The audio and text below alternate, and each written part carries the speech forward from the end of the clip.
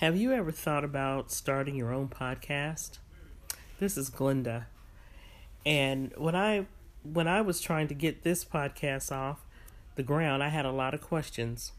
How do I record an episode? How do I get my show on Apple Podcasts, Spotify, and all the other places people like to listen? How do I make money from my podcast? The answer to every one of these questions is really simple. Anchor. Anchor is a one-stop shop for recording, hosting, and distributing your podcast. Best of all, it's 100% free and ridiculously easy to use.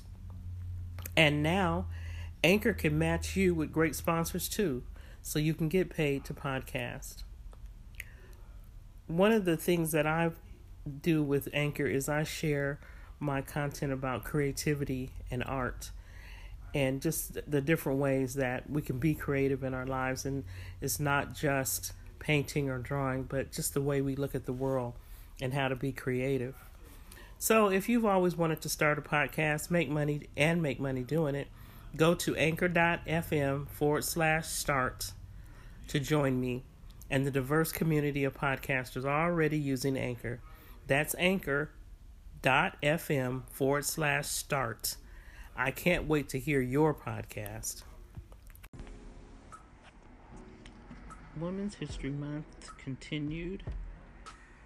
I will be discussing some reflections on my mom again, Fannie Mae Fleming, better known to her children as Medea. There are two things I want to share. One is her care for children did not extend just in the community. When she married my dad, she already had 3 children, and he had 3 from his first wife. And then they had me, my sister Linda, and my youngest sister Vernita. And in the process of time, without getting into many details, they, at her prompting, my mother's prompting, came to live with us. She took care of them and she taught them and she trained them just like she trained all the other 6 of her children. So we had 9 children in the household at a time.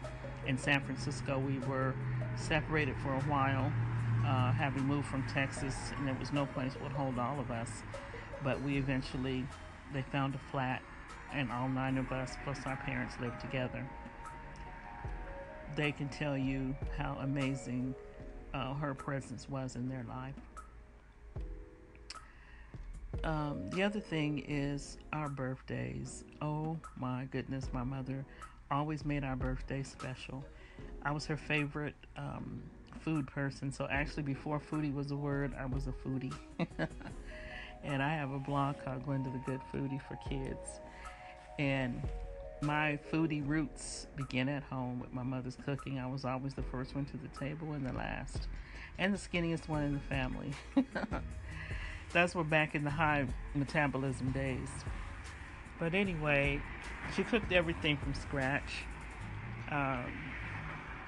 She was an amazing cook. Breakfast would wake us up smelling biscuits and bacon and eggs and oatmeal or grits. Sometimes we just had cereal, but she brought it on. Dinner, same way. On Sunday, we went to church in Oakland when we lived in San Francisco and San Jose, so we had a commute. And she always cooked the meal so that we would take it with us, and after church, go to the park and eat together as a family. Those are some of the fondest memories of her cooking and how our family ate together and spent that time together. Medea was amazing. Happy Women's History Month.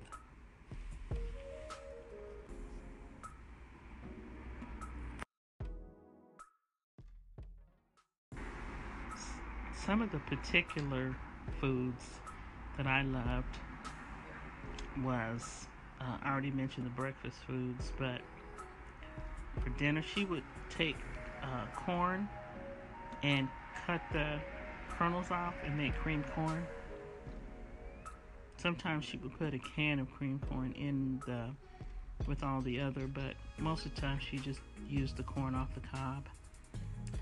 uh, her collard greens. Let's not get to the desserts now. That's coconut cake she used to make, peach cobbler, banana pudding was the number one favorite of everybody. Everybody loved her banana pudding. Um, Potato salad with the boiled eggs sliced across in those circles laid on top of it and then sprinkled with bright orange red paprika. See what's another favorite food? Of course, fried chicken. That's just everyday thing. Oh, I tell you what was special: liver and onions. As a kid, I did not know any kid who liked liver and onions. She made us love it because she cooked it. First of all, I'm sure she cooked it with love. That made it good. But it was some kind of way she had it, and then she used to serve it to us on buns like hamburger. And we never really complained about it, but maybe she thought that would be more appealing or something because we didn't eat bread like that with anything else. And cornbread in the house with the greens. If I just had cornbread and collard greens, I would have been satisfied. But anyway, yeah, we loved the liver, and no kid I knew loved it, but we loved it. That's the kind of cook she was. And also, she went to millinery school in her later days and learned how to make hats. She already knew how to sew and make dresses. She used to make our dresses, and she learned how to make her hats match her dresses. Amazing. Happy Women's History Month. Nadia rocked. And she still rocks. I remember her every day.